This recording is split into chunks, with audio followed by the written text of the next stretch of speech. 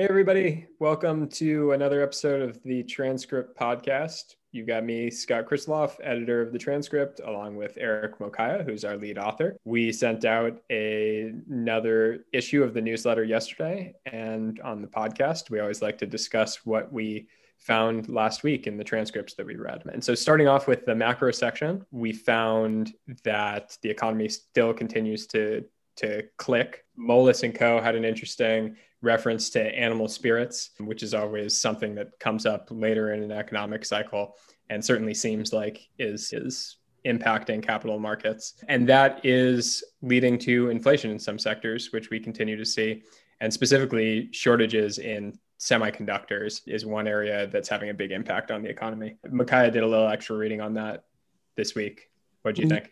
Yeah, I think it's a real challenge. I think especially for the auto companies, they are citing it a lot as a point of concern.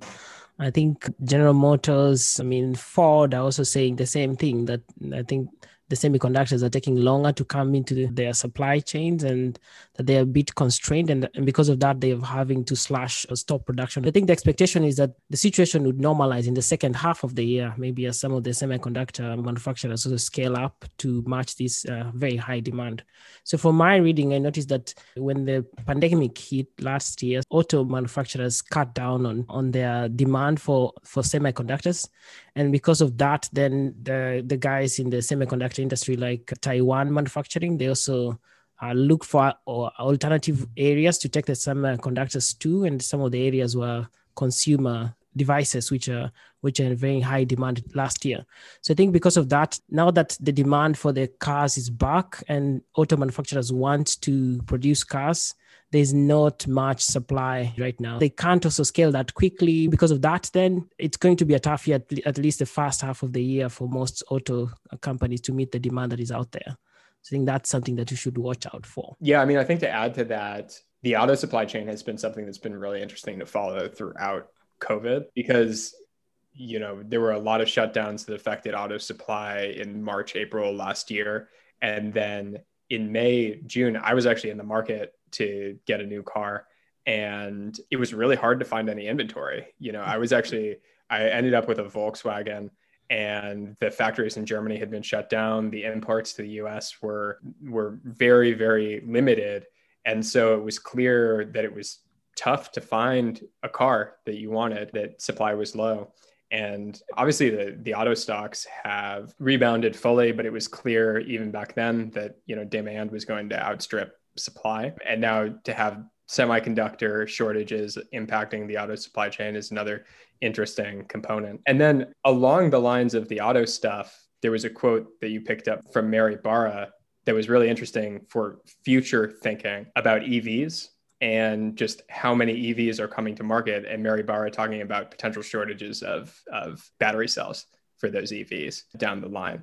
Yeah, definitely. I think with a lot more companies now switching to EV, so I think a lot of companies also want to control the supply chain also in terms of how they get the cells for these EV vehicles. So I think that's a very important area to keep watching as it unfolds. And I think traditional legacy companies also rethink their move towards the EV. And so I guess the important thought here is shortages are what lead to inflation. When demand exceeds supply, obviously pricing power goes back to the producers.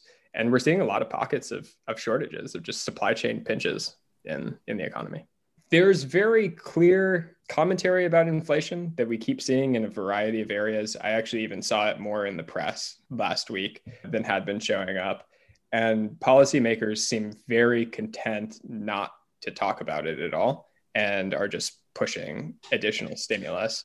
And Yellen's quote actually picked up something that policymakers have been saying for a long time, which is we know how to deal with inflation. We don't know how to deal with deflation. It's such a crazy statement that policymakers say that they know how to deal with inflation. Of course, they know how to deal with inflation, but the antidote for inflation is cutting monetary supply, increasing interest rates, and throwing the economy into recession. So is that the antidote that they're going to want to apply if inflation comes? I don't know. Why do you think the kind of bifurcation between like the the policymakers and what is on the ground right now, because as you've seen the past couple of weeks, we've noted a lot of people commenting on rising inflation, bottlenecks in the supply chain, and a lot of bottlenecks, as you've seen even in the semiconductor industry. But then the policymakers come out and say, now we know how to deal with that. So like, why do you think that is the case? I think it's a two-pronged thing. One, they expect this inflation to be transitory, which I think this inflation will be. Like the industrial inflation will be transitory. If you increase capacity, then all of a sudden you don't have the supply chain constraints. So that's one prong of it, which is true. But the other prong of it is, there's asset price inflation like crazy right now. And no policymaker has been talking about that for 12 years or whenever they started this policy of low interest rates. And yet I think every serious market actor understands that valuations are totally stretched. 1% interest rates don't actually cover, inflate. You've got negative real interest rates. And this is leading to total distortions in financial markets and huge embedding risk around the economy. And so to answer your question, why are policymakers ignoring this? I think it's convenient for a policymaker to ignore this because asset price inflation feels good while it's going on. And then also, I think they're paying attention to their dual mandate, which is employment and price stability. And they're using these very powerful, blunt tools in order to stoke employment in a small segment of the economy that's not particularly, monetary policy sensitive or stimulus check sensitive. You give everybody $1,000, that's not necessarily going to mean that restaurants are going to reopen and music venues are going to reopen and stuff. So it's this weird disconnect that's creating massive distortions in the economy and is leading to risk buildup. Definitely. And I think some of the pockets where this is showing up is in the increasing amount of money that is available for SPACs and in the traditional real estate market, where I think we saw something like 300 billion of equity that is looking for real estate. So because people are chasing for yield and there's attractive financing and there's a very high demand for houses. I think we saw something like homes are sitting in the market for 25 fewer days last December than the year before. The inventory is low and the demand is pretty high, meaning that their prices are also very high. There is a lot of money chasing for good deals out there. I think it's all a function of an extreme low interest rate environment. And, there's obviously real demand in housing. People definitely are shifting. The Zillow quote that we picked up about the great reshuffling is a really significant demographic shift within the country going on in the US. I'd be curious to know what's going on in Sweden, but people are recognizing that they can work from anywhere and that the cost of living is much lower in cities that aren't land constrained. And so people are moving. Like people in my age bracket, I'm 35, like are moving a lot. I had dinner with friends, social distant outside, don't worry, on Saturday night. And they moved back to LA from San Francisco. And they were telling me that it was really hard to find a U-Haul that worked because so many people were moving out of California and then not coming back with U-Hauls. So U-Haul supply was all going to other parts of the country and not coming back to California. And so it's interesting. I mean, it's this exodus from high cost, dense cities and towards areas where it's more spread out. And that's facilitated by the work from home economy. I think that's why Zillow is seeing some crazy numbers, 9.6 billion visits in the course of 1 year. In Sweden also, like I think there's housing prices are on an upward trajectory, so they've recovered fully. So I think it's the same, very high demand for housing way outside the cities. People want somewhere where they can relax, enjoy, take a walk. And that's a general trend around the world. And that's why companies need to really rethink where are we hiring people from, you don't need to be in the same city where you work at. You can be working away at home in a mountainous area and enjoying your, Norwegian call it the frisk luft. So you're enjoying your nice weather at the same time as you enjoy your work. So I think that's an important trend, as you call it, as I think Zillow call it, the great reshuffling in housing demand. And by the way, this is another area of supply constraint within the economy and, the economy finding a way to find equilibrium within a supply constrained environment. So, if it's harder to build in California because it's land constrained, people are moving to other places where it's not.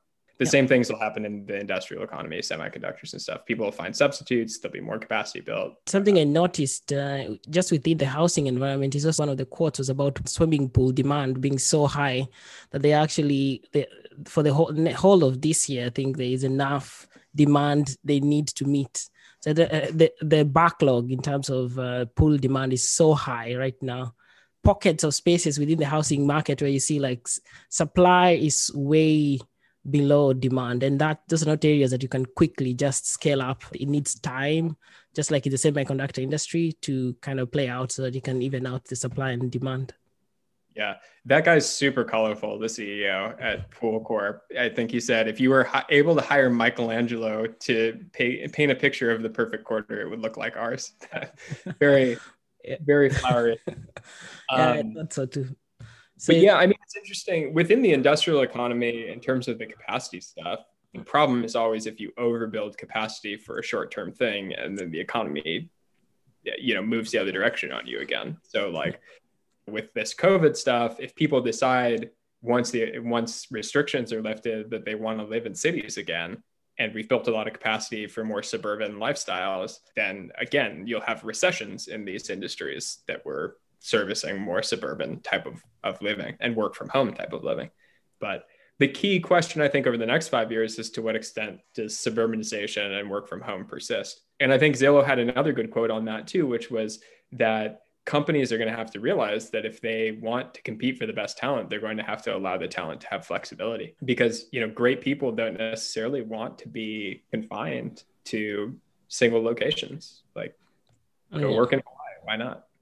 I want to emphasize what you said about expanding manufacturing a bit too fast. So that's one of the reasons why the semiconductor industry is having a bit of a backlog on that area, because the fabrication plants take a long time to build. And by the time you build it, maybe the demand has actually shifted downward. So then you don't want to be caught up holding this huge manufacturing plant and not knowing what to do with it for the future. So is there anything else you wanted to pick us up, or is that all for today? I think the wisdom nugget from Tim Cook that you picked up, just talking about never discount the amount of innovation that can be in the future. We've got things going on in our labs that are mind blowing. I love that just because Tim Cook obviously has better information than the rest of us do on like leading edge consumer electronics. So even though it's a bit of a marketing quote, it's fun to imagine what could be happening behind Apple's closed doors and what we'll all benefit from over the next decade. So I think that's a nice place to finish at. The context is, I was talking about the fitness move by Apple. So I think they must be having something in the works as regard fitness to watch out for. So I think at that we can finish for this week. Thank you so much for joining us. It's always a pleasure having a conversation like this over the course that we did yesterday. So always reach us at admin@theweeklytranscript.com and drop us a message and tell us what you think. And we can always read your comments, your feedback. Thank you for this week.